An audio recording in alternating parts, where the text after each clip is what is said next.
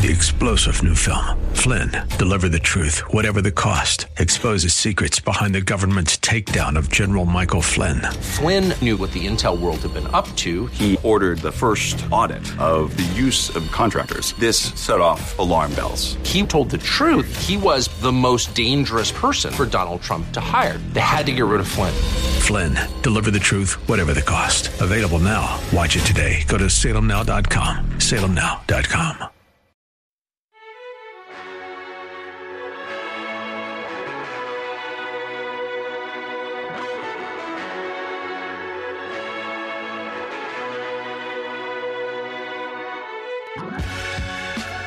Welcome to the Bullington Capital Report, hosted by Bill Bullington.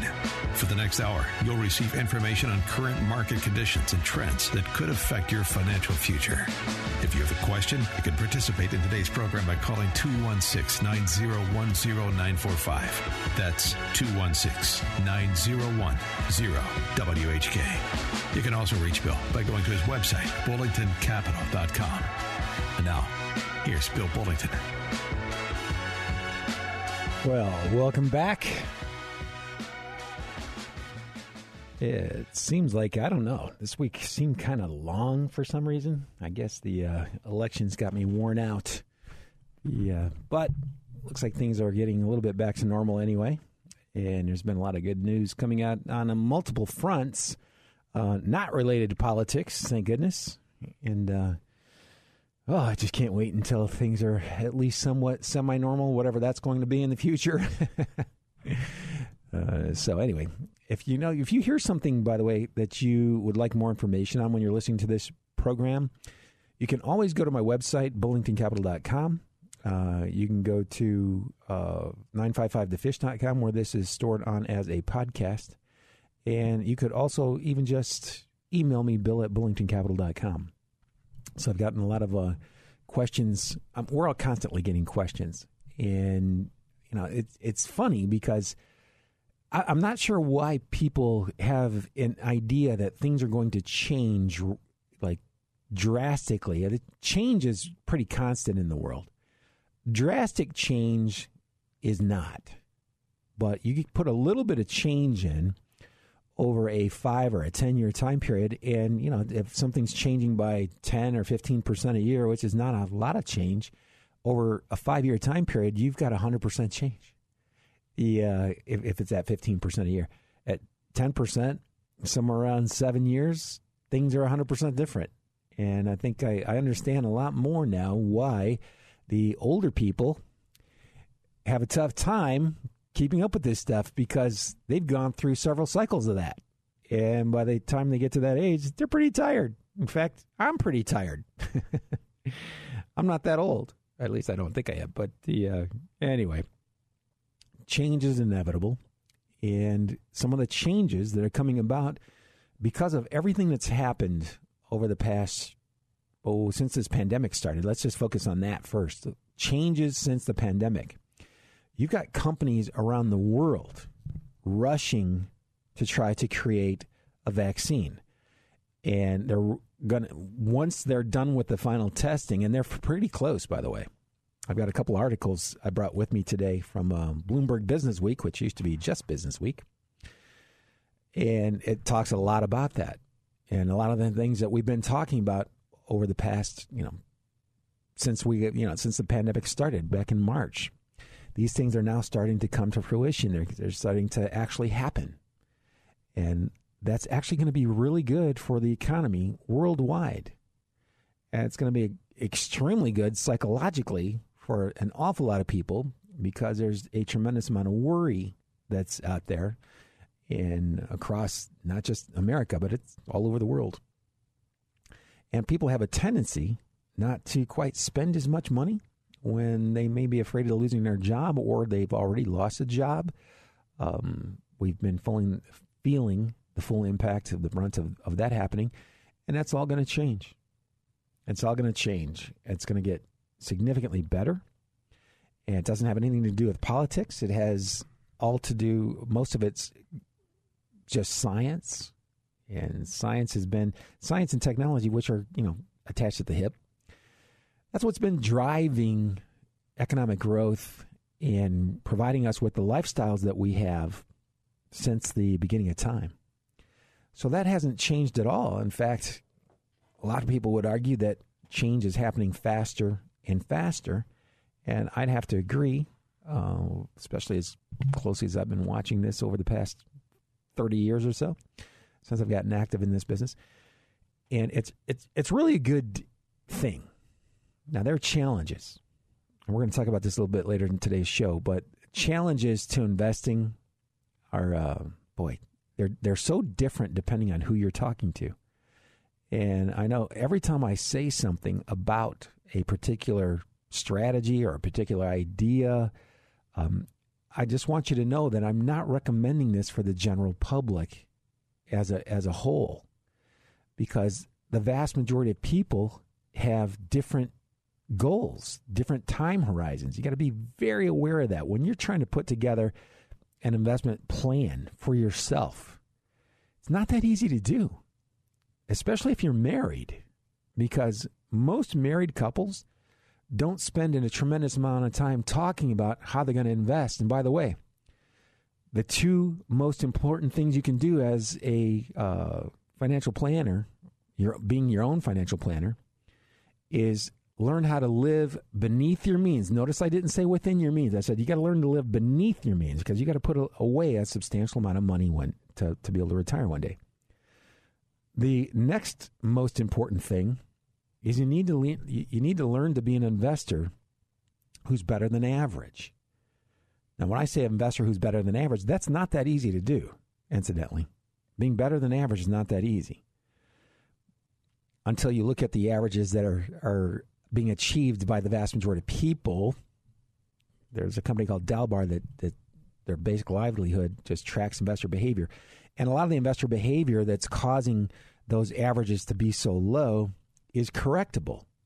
You can correct the behaviors that's causing those returns, or at least has caused those returns to be so low in the past. But you really need to ask yourself, and this is not easy. This is not an easy thing to do. What kind of risk taker are you? How much risk are you really willing to accept?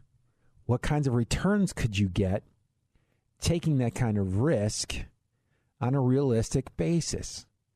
And all these questions are incredibly difficult, but I'm going to try to make it a little easier for you. And we'll always have this conversation with people, particularly when they come in and they want to invest. They've saved some money. They want to know, do I have enough? How much should I be saving? My answer is going to be fairly similar depending on what their tolerance for risk is. And here's the question. So I'm not going to keep you in suspense. Imagine your portfolio. You're looking at your portfolio value. Well, what all your savings are worth. Now, start cutting off percentages of that. Where do you get super uncomfortable? Now, let me tell you something. You cannot have high returns without higher levels of risk. There are some things you can do today to get a decent return and get guarantees on that return, and we're going to talk about that a little bit later too. But those returns are not the 10% returns you see in the stock market from 1926 that get published by all these major publications out in the world, the returns being somewhere around 10% or so. What they forget to tell you about that is over that time period, the stock market's been down 85% at one point in time. 85%. Stock market's been down 50% multiple times during that time period. And if one of those time periods happen to crop up during your retirement years, it's going to have a really nasty effect on your lifestyle. So you need to know that. Knowing the averages is not nearly enough. That is not nearly enough. You have to know how those averages were achieved. What kind of risk did you have to take to get those returns? And once you've got a fairly decent idea, and I'm telling you, my methodology is a lot better than the methodologies that I see out there, the ones that are put out by Morningstar, Vanguard, Fidelity. I like mine better. Why? Because I've had to deal with the general public for the past 30 years on a one-on-one basis. They have not. Those guys are up in those ivory towers looking down on the rest of us. They don't know they have no idea what it's like down here. I am in the trenches, and that's why it's important. So here, I'm not going to keep you in any suspense anymore. This is what you do. Look at your savings that you plan to use to supplement your income in retirement. Start subtracting. Take half off of it. If you were down by 50%, are you losing sleep at night? I'm going to tell you 19 out of 20 people will be losing sleep over that, so don't feel bad. But if you're one of those 5% that says, nah, I think I could take that because I really want to make maximum returns. Okay. You could put your money 100% in a diversified stock fund portfolio, and you're probably going to get better returns than an awful lot of other people, but you have to understand you may be down 50% or more at some point in time. Now, if you don't have to touch that money, great. If you're expecting to take income from that money, not so good. That would be actually pretty poor. You really wouldn't want to do that. So why? Because if you were down 50%, let's say you were only taking out, the recommended amount from BlackRock, one of the world's largest asset managers. 4.5% is their recommendation. Let's say you had $1 million, just to keep the math easy. I know most people don't have $1 million. Okay. If you're taking out 4.5%, that's $45,000. You got 100% in stock. Market has another experience like 2000 through 2003, where it finally bottomed out over 50% below where it peaked 3 years earlier. And you've been taking out $45,000. You've taken out $135,000, and it's 50% lower than it was. You know what you're doing? You're looking for work in your retirement years. That's called the, I forgot what that's called. There's a risk term that's very popular today for that. And it's basically how the events play out. Okay. And it's my mind is just going today. Please. I got to get better sleep. Anyway, sequence of returns. That's what they're talking about. So if you look at where the stock market is today versus where it was in March of 2000, it looks pretty good. Okay. Unless you actually retired in March of 2000. In which case you've probably been working for the past 10 years because you lost so much money because you had all your money in stocks, because stocks had the highest overall returns in the long run. Those overall returns, that fluctuation, that has a huge impact on your portfolio, particularly when you're spending money. When you're in that spend down phase of retirement. And what's the answer? Well, there are a couple answers. The first answer is don't put all of your money in stocks. That's the first answer. You need some of the money in something safer than stocks. Okay. You are going to need stocks for growth because inflation doesn't retire when you do. Inflation just keeps on going. You got to have some money to be able to keep up with inflation. So you're going to put some of your money, and that's going to depend, again, on your own personal risk tolerance. There's no one size fits all here. There's no magic pill. I'm sorry to have to be the one to inform you of that. I get an opportunity at least once or twice a week to make financial planning history because somebody thinks that if they just ask or plead that I'll be able to give them an 8 or 10% average annual return with no risk, tax-free, and no cost. Yeah, if I could do that, I wouldn't be working. I wouldn't need to work. I'd be done. It doesn't exist. So that's part of what my show is about. Is kind of like it's called Look Out for the Bull. I'm sorry, that was the old show. That's the website. It's called the Bullington Capital Report. We're talking about capital, realistic capital. Look Out for the Bull was because I was so tired of people trying to sell all this stuff. The one stock portfolio, are you kidding me? You're going to put one stock, you're going to put all your money on one company. You obviously just haven't been around long enough or just haven't got burned yet, to learn not to do that. So anyway, trying to get realistic expectations. That's really what I try to achieve here every week. And those expectations are going to change over time. One of the expectations that I'm going to tell you right now is an awful lot of people are out there hanging on, hoping beyond hope that they're going to get a 5 or 6% CD again. I can't imagine that happening anytime soon. I'm not sure that I'm young enough to see that again in my lifetime. I'm in my mid-50s. I may not live listen to what I'm saying. I may not live long enough to be able to see that, a 5 or a 6% CD in my lifetime. I hope I'm wrong, because there are an awful lot of people out there that are waiting for that. I just don't think it's going to happen. I only have about 60 seconds before I have to take a commercial break, so I'm going to tell you that if you want more information on any of this, or you want to talk to me about your situation, feel free to go to my website, and I promise I won't take the tone of voice I do here because I'm a little animated on the radio show. But I'd be glad to speak with you. And you go to bullingtoncapital.com. Just Google it, and you can also listen to the show again if you'd like to. I'm not sure why anybody would, but the it is out there as a podcast, 955thefish.com. It's also on my website there, too. You can pick it up there. I hear the music. That means I got to take a real quick commercial break. This is Bill Bullington right here on 1420. Stay tuned, because I will be right back.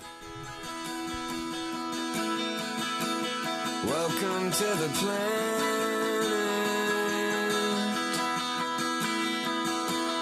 Welcome to existence.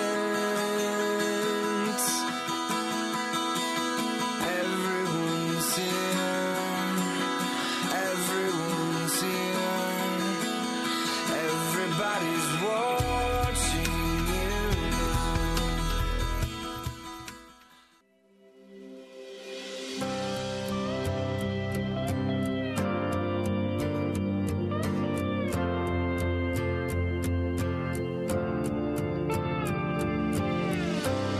In the dark and all alone, growing comfortable. That is one of my favorite songs, favorite new songs. If I ever get a chance, try to listen to that. I forgot what the name of it is even. Oh, yeah, it's from a group called Kane, and the song is Rise Up. So you could actually search that on the internet if you want to. Might even bring you to 955 The Fish's website, or you can listen to it online. It's pretty cool. Nice song. So anyway, we were talking about all kinds of stuff, which is kind of what I do. My mind is always moved in a lot of directions at the same time. Not sure why. Probably because I started playing football when I was 9. And back then we used to lead with our heads. That was how you played. In fact, it was hilarious. There was this kid who didn't have weight limits in the first Pee Wee football league that I played in. There was no weight limit. So there's this kid, one kid that grew early like some guys do. He looked like Haas from Haas Cartwright. You know, the dude was huge. And he lined up next to me, and he would do this technique called the head slap, which was a totally legal move. You would open your hand, and you would just slap the side of their helmet as hard as you possibly could. And yeah, there was a hole in the helmet, and what it would do is it would capture the air and all that air pressure on the ear. That's called getting your bell rung. We had a name for everything. Anyway, he would slap these kids so hard. This kid, he was 12 years old. He was about 5'9". He weighed about probably 180 pounds at 5'9", at 12. And he would hit these kids so hard they would go flying, and I would yell over to him and say, "Hey, Haas, hit him my way." Because he would knock the guy into the guy in front of me, and I would bolt through and try to make the tackle. But anyway, not sure how I got on that. Oh, I do know. So everybody that we used to hit each other in the head all the time. They used to lead with the head, and that's just how football was played. I would, yeah. I'm actually sure. I'm not sure I get that implication. Oh, okay. Monday Night Football. I've been hitting the head too many times. Actually, you know what? When you play football as much as I did, I don't watch it anymore. Why? I just go to YouTube and watch the highlights. Boy, it's a lot easier. You see all the great plays. It takes about 15 minutes. It's cool. The life is so much better now. So anyway, kind of getting back to a lot of the stuff that we were talking about during the first part of the show, and before I finish this show, I am going to come back and talk about the guaranteed products that are out there. There's been a huge change. It's come about over the past couple of years, and it's a derivative of some older products that have been greatly improved. And I've been talking about them a lot. I've actually been kind of calling out one particular company in particular because I like the company a lot. It's nationwide, but fixed indexed, that's a big deal. It's not the same as an indexed annuity. It's actually, annuities are like models of cars. In fact, there are probably more types of annuities than there are models of cars since they began making cars. Think about that for a second. There are more annuities existing today than there are models of cars since they began manufacturing cars. That puts the various models of cars, I'm just going to guess it's probably somewhere around 50 or 60,000 models over the past 100 years or so. And there were more than 67,000 annuities in one of the databases I have. And they're all slightly different. Drives me nuts, actually. But the bottom line is they do a lot of different things. And if you're at a certain stage of life where that sequence of events thing that I started talking about at the beginning of the radio show, when you're coming to retirement age and you're starting to think about, I need ready, steady income, and I don't want to have to cut my income back because the stock market goes down, that's what that's there for. It's to try to help people out that are in that particular situation. Now, if you're young, I'm going to tell you, don't do that. There are other things that you probably should be doing. Investing in diversified stock funds, trying to get tax deferral or tax-free. That'd be great. Those are called Roth IRAs. Yeah, there's a lot of different things, but it depends on the age and the time period in your life, the financial situation you find yourself in now. So I just really want to kind of start emphasizing this. A lot of people will hear me say something and go, well, how come I'm not doing that? Well, because it's not intended for you. If you're in your mid-60s, you should be investing differently than somebody who's in their 40s. Somebody who's in their 40s, it's got a good 25, 30 years. By the way, if those TED Talks are real and they figure out how to get people to extend the life of their telomeres, that's a little thing at the end of your DNA that causes cells to replicate, keeps you young. If they learn how to get those to regenerate themselves, you're going to have a whole bunch of 150-year-olds walking around. It won't be me because I'm not taking that stuff. I have no interest in being around at 150 years old. Well, I guess if I could look like I was 50, then I might do that. But we are not there yet. That'll be a long way. But where we are, incidentally, is in a place where when you do get to those ages where you're getting closer to retirement and you want to take off a little bit of the risk, I think that makes perfect sense. Not everybody has to do that.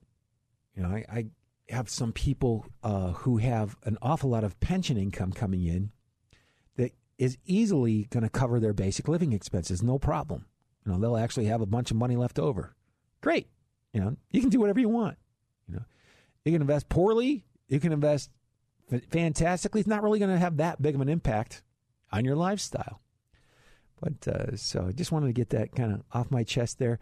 There's no one size fits all for everybody. You really need to customize your own financial plan. It really needs to be custom. And it's not that easy to do because just financial decisions are generally pretty tough. A lot of information you got to go through. I'll start doing some case studies on future shows. That's what I'll do. I'll take an example of somebody who is names are all changed to protect the innocent. And actually, I'm not allowed to discuss people's names. But a lot of people have very similar circumstances. And it's helpful oftentimes to hear about what other people that may be doing something that you're doing are doing themselves. That's where I get most of my ideas. I look around, I talk, I listen. And It's interesting. Very interesting. So, seen a whole bunch of stuff.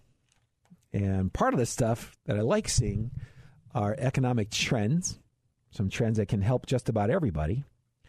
One of the trends that we're seeing now is a huge rush to get a vaccine done, to be able to get it out there, distributed, and good reason. I mean, unless you just, I don't know, you'd have to live on another planet not to realize what's going on in this world. Yeah, people are getting sicker and breaking all the records with the COVID thing. So I just wanted to, I found this article that I thought was really interesting, and it kind of speaks to that. Not kind of, it does. And this, by the way, is in the November edition of Bloomberg Business Week.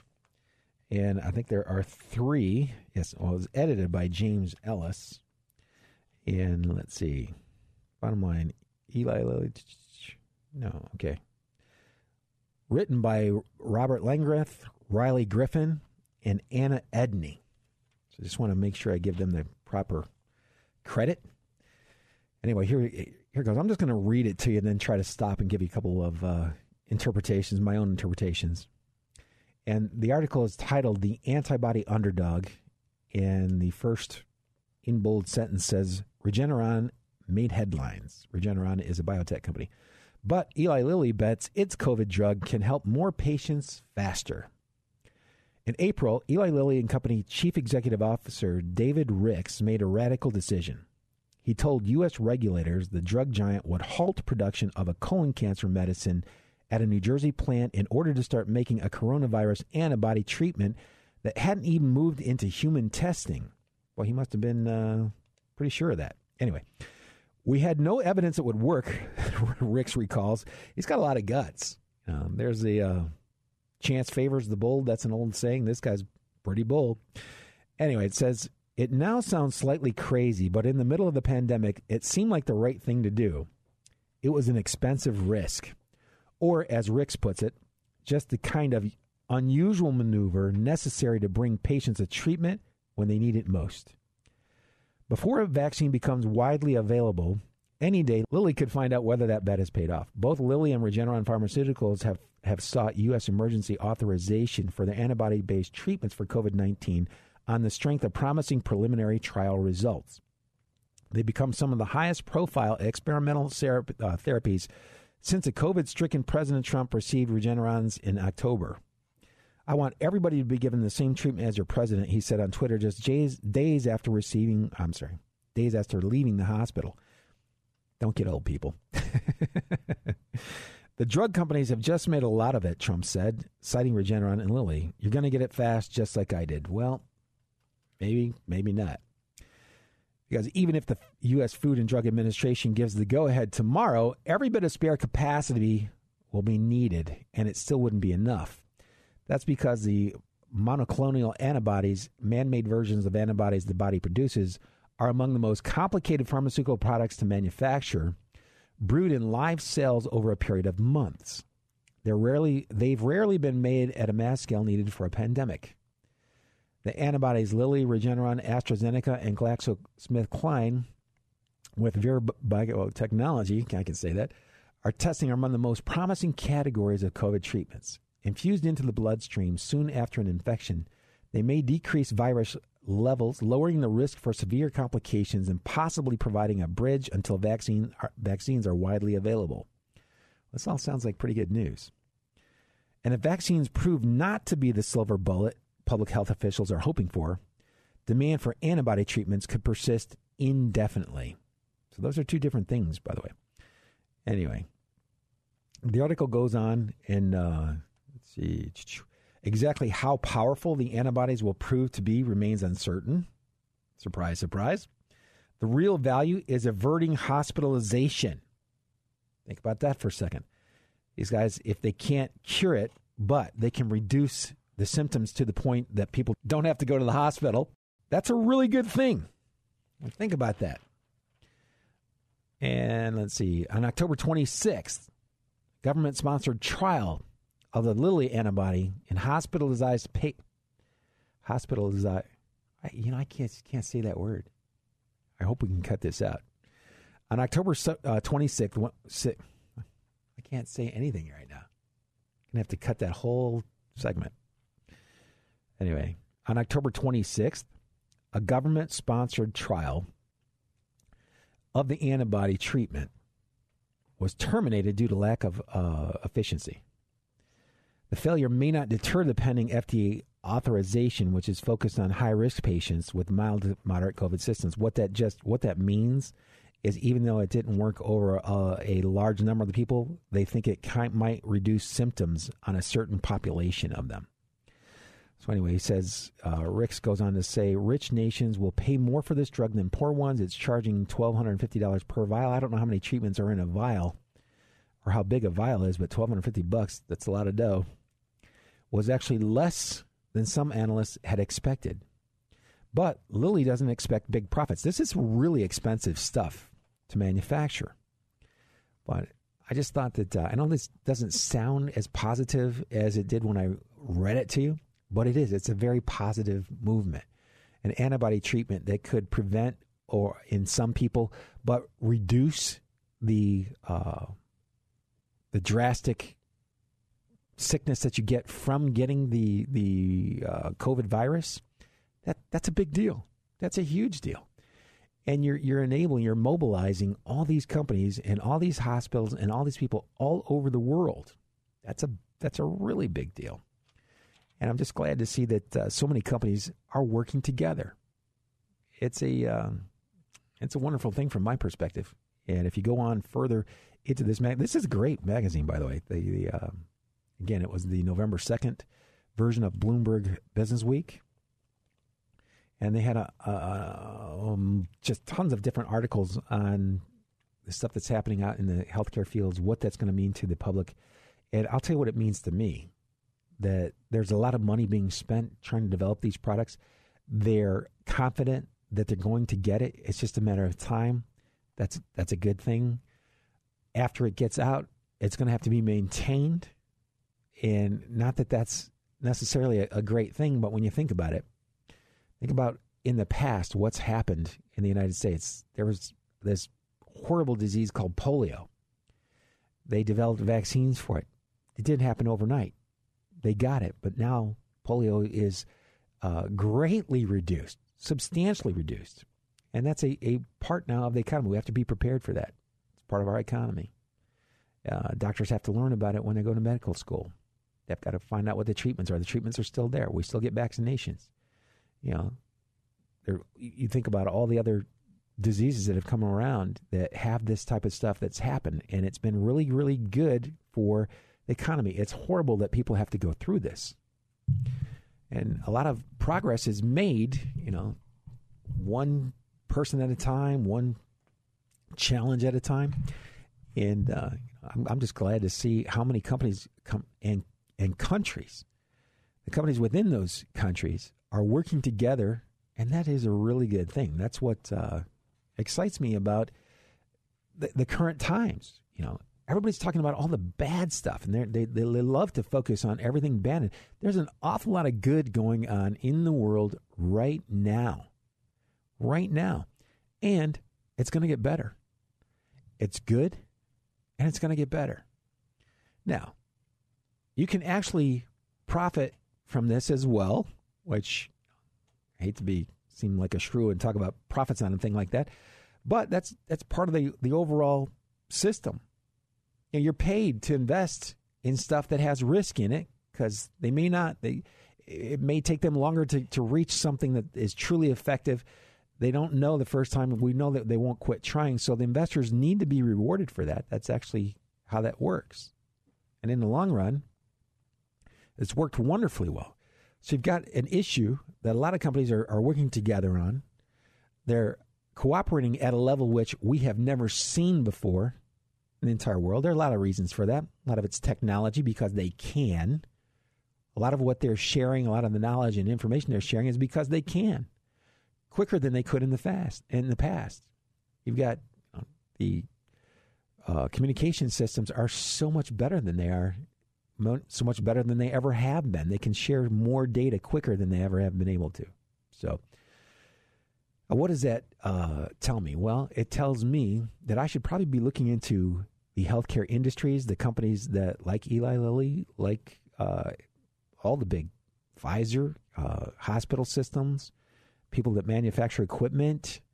So what's the best way to do that? Well, the best way that I can think of is a model I put together using healthcare funds that I actually use for my clients for a portion of their money. I got a portion of my money in it. I wouldn't talk about it if I didn't. Okay, and I think it's a really good one. And I look at how it's done in the past. That's not a guarantee that it'll do that well in the future. But you look at it, you look at what's happening right now. Where's the money being spent? Do people really have a choice? I mean, well, you do have a choice. I mean, you could go around and take a whole bunch of risk, or you could start to use some of the products that are there to try to help us through what we're experiencing right now. And companies that make those products, a lot of those companies are publicly traded. So anyway, long story short, I call it my healthcare model. So if you want information on it, I'll be glad to send you a copy of the healthcare model. This is what we use for a portion of the stock money that we're managing for a lot of my clients. Now, in addition to that, actually, how much longer do I have before break? Okay, got about 60 seconds. So I'm going to tell you about the other side of this, of what's happening right now and how you might be able to use that to your benefit as far as your investments go over the next few years. And it might even get, actually, it's doing very well right now. So over the next few years, I think this other category is also going to do well. You've heard me talk about it before if you're a listener, if you're a regular listener. But if you're new, we're going to be talking about the technology model that I'm rolling out. It's specific to one particular industry. A lot of technological companies that aren't in that industry are also going to benefit. So technology in general is a good place to be looking right now. Hear the music. That means I got to take a commercial break. You listen to Bill Bullington right here on 1420. Stay tuned. I'll be right back. Broken souls with smiling faces, fighting for surrender. For now and the after, yeah. Just look around and you see that people are scared to say how they really feel. Oh, we all need a little honesty. Yeah. You are love. Your heart's in 1,000 pieces. If you're lost and you're far from reason, just look up, know you're loved. Just look up, know you are loved. It feels like something's missing. If it hurts but you can't find healing, just look up, know you're loved. Just look up, know you are loved.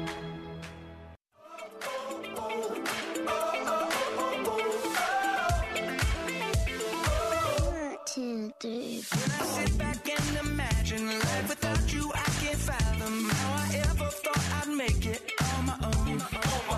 And there's at least a million reasons I'm still standing here believing you're my comfort, you're my healing. This I know. This I know.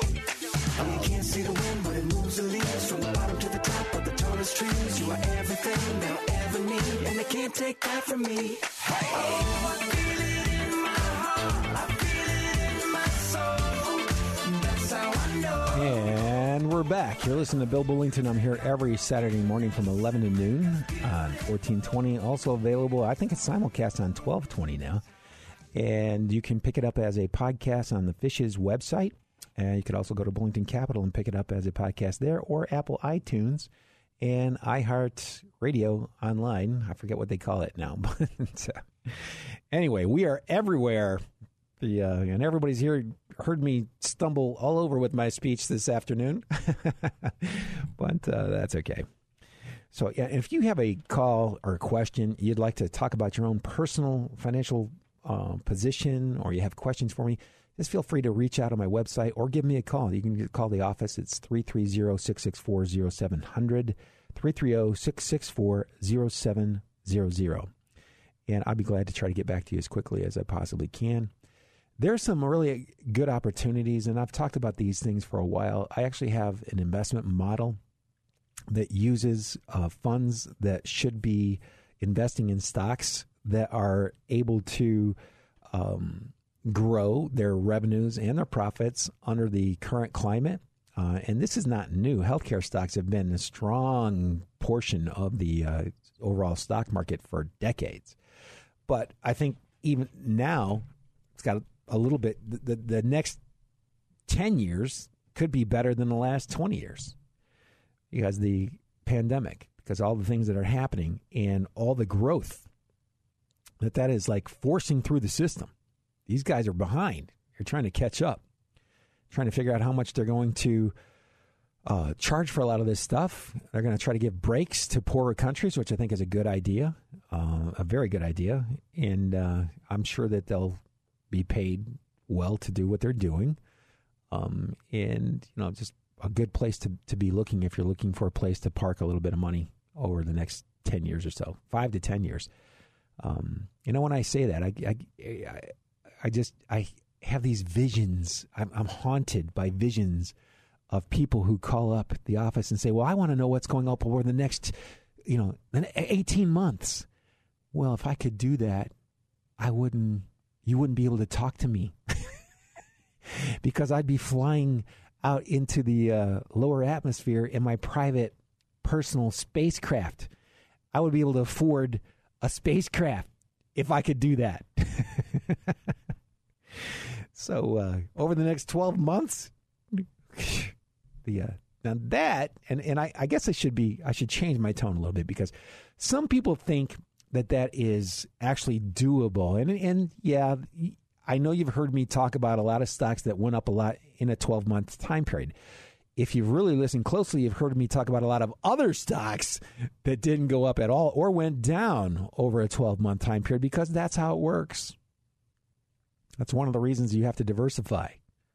That's one of the reasons I when Facebook puts those ads out there, the single stock portfolio, I just want to shoot those guys.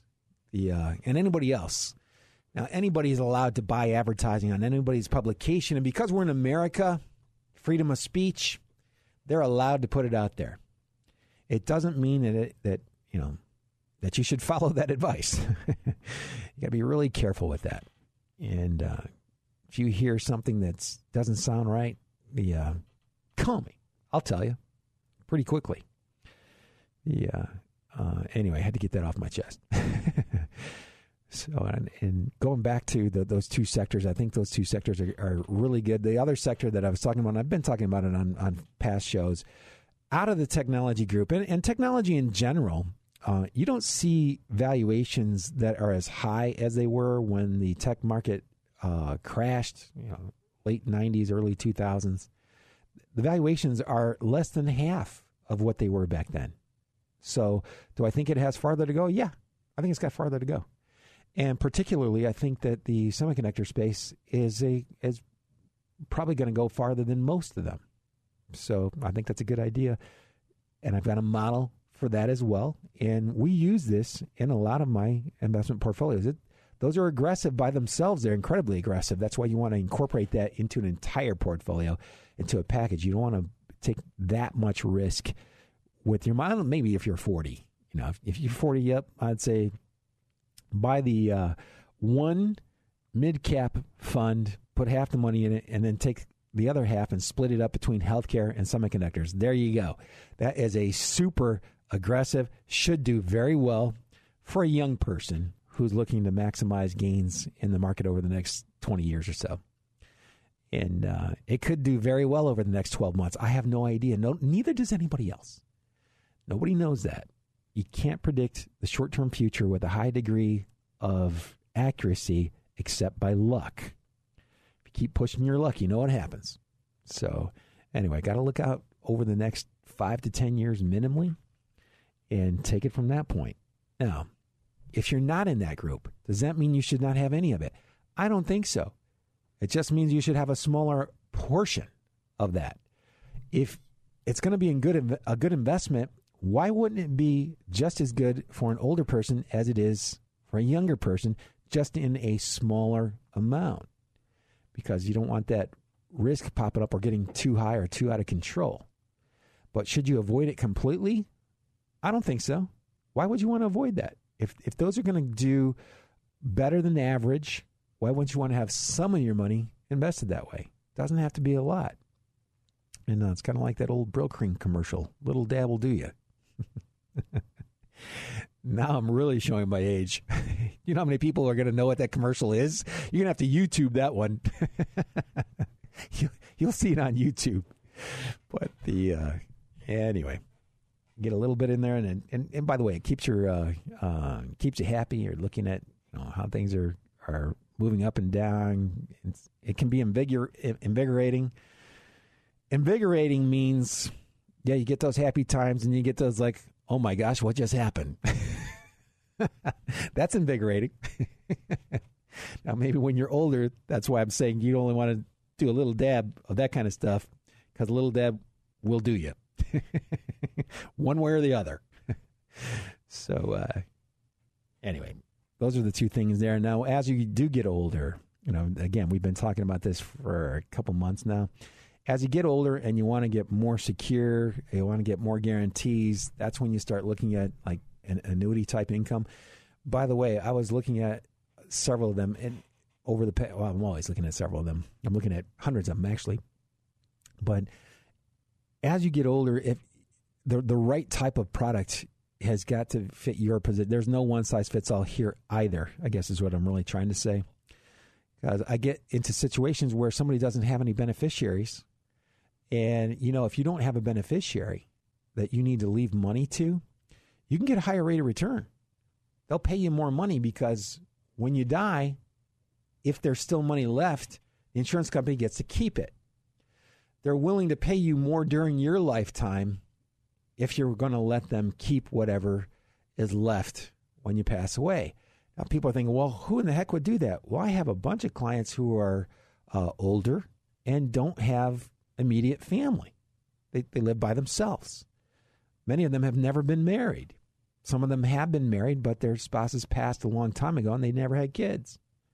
So there's something for everybody. And if they wanted to maximize the kind of income that they were going to get, that would be one really good option for a portion of their money. So again, there's just no one size fits all. You've got to sit down, take a look at what you're trying to accomplish, and what are the probabilities that you can do that. Now, that's the kind of conversation you probably should have, by the way, when you're right out of college. Why do I say right out of college? Well, because the sooner you get started on that kind of stuff, the easier it is. You start waiting until you're in your 40s and 50s, and it gets a lot harder. You start waiting until you're in your 60s, and you're probably going to have to, plan on working an awful lot unless you win the lottery. So it's tough. Life is really tough. And by the way, the earlier you start, the more mistakes you can make. You start investing in your mid-20s, early 30s, and invest 10% of your paycheck, which you should be doing at that stage. Incidentally, because it's pre-tax money, it's probably only going to cost you 7 or 8% of your paycheck, but you get the whole 10% invested. That's another topic that we'll talk about on a future show.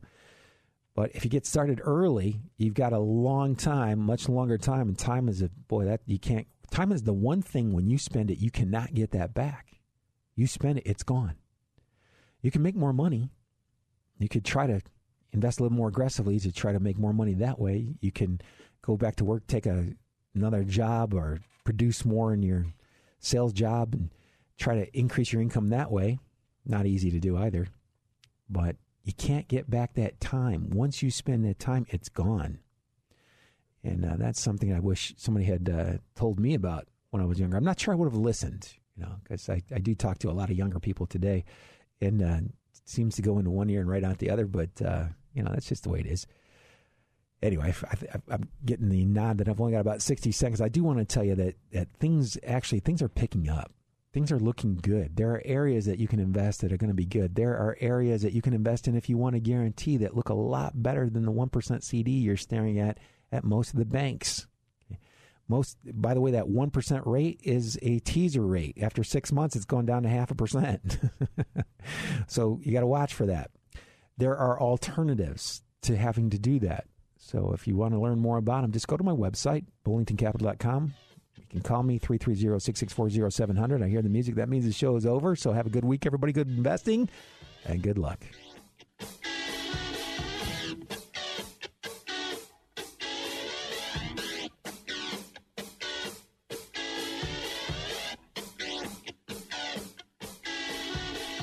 You just caught another edition of the Bullington Capital Report, broadcasting every Saturday at 11 a.m. on AM 1420. The Answer. If you have a question and you'd like to speak to Bill personally, you can call him at 330-664-0700. That's 330-664-0700. Or online at bullingtoncapital.com. That's bullingtoncapital.com. The preceding program has been paid for by Bullington Capital Management, LLC.